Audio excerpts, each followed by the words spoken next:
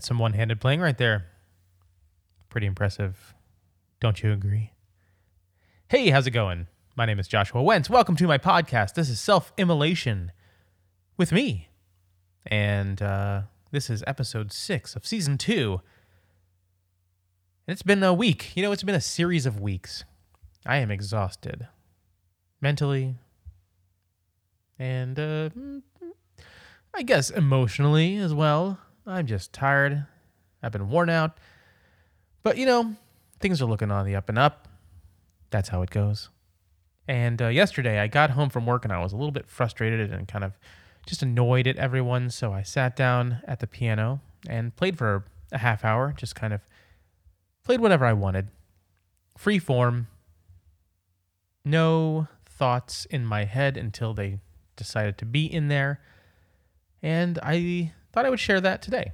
So this is, just a half hour of free form piano playing. I do end up playing two things that you might recognize. One is the tune of the Eiffel 65 song Blue, parenthetical Dabadi. And I'm actually going to be playing that entire album from front to back on my Blast Radio stream next Tuesday. That's the 4th. No. That is April 19th, 4/19. And I'll be playing that at 4:19 p.m. Central Time. So if you care to hear some cool Europop music from the album Europop and hear some of my thoughts about it when I got the album and some just personal anecdotes, I guess, to go along with it, then tune in.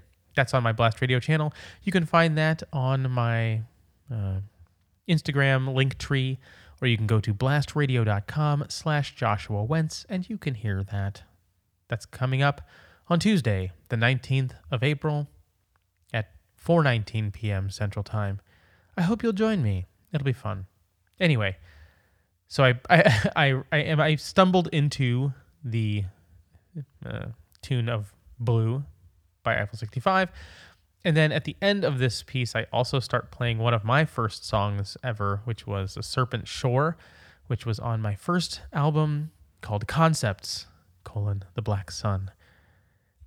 and I really want to do a good kind of symphonic or orchestral version. I don't know. Is there a difference between symphonic and orchestral music? I don't know. I'm not smart. But I do want to do a good version of that whole album at some point. I kind of started doing that a little bit, but it took a back burner thing. Anyhow, I kind of noodle around on that for a little bit at the end. But I think it's good. I think there's some cool stuff in here, and I think you'll like it. I definitely... It helps me to just kind of sit down and just play some stuff sometimes, especially when I'm in a bad mood, because usually by the end of it, I'm feeling like I'm in a good mood. So, and then that did happen. So, yeah. So here it is. This is some free piano playing from me. Enjoy it, and join me on Blast Radio on the 19th of April, 4:19 p.m. to listen to Europop by Eiffel 65 with me. Have a good one.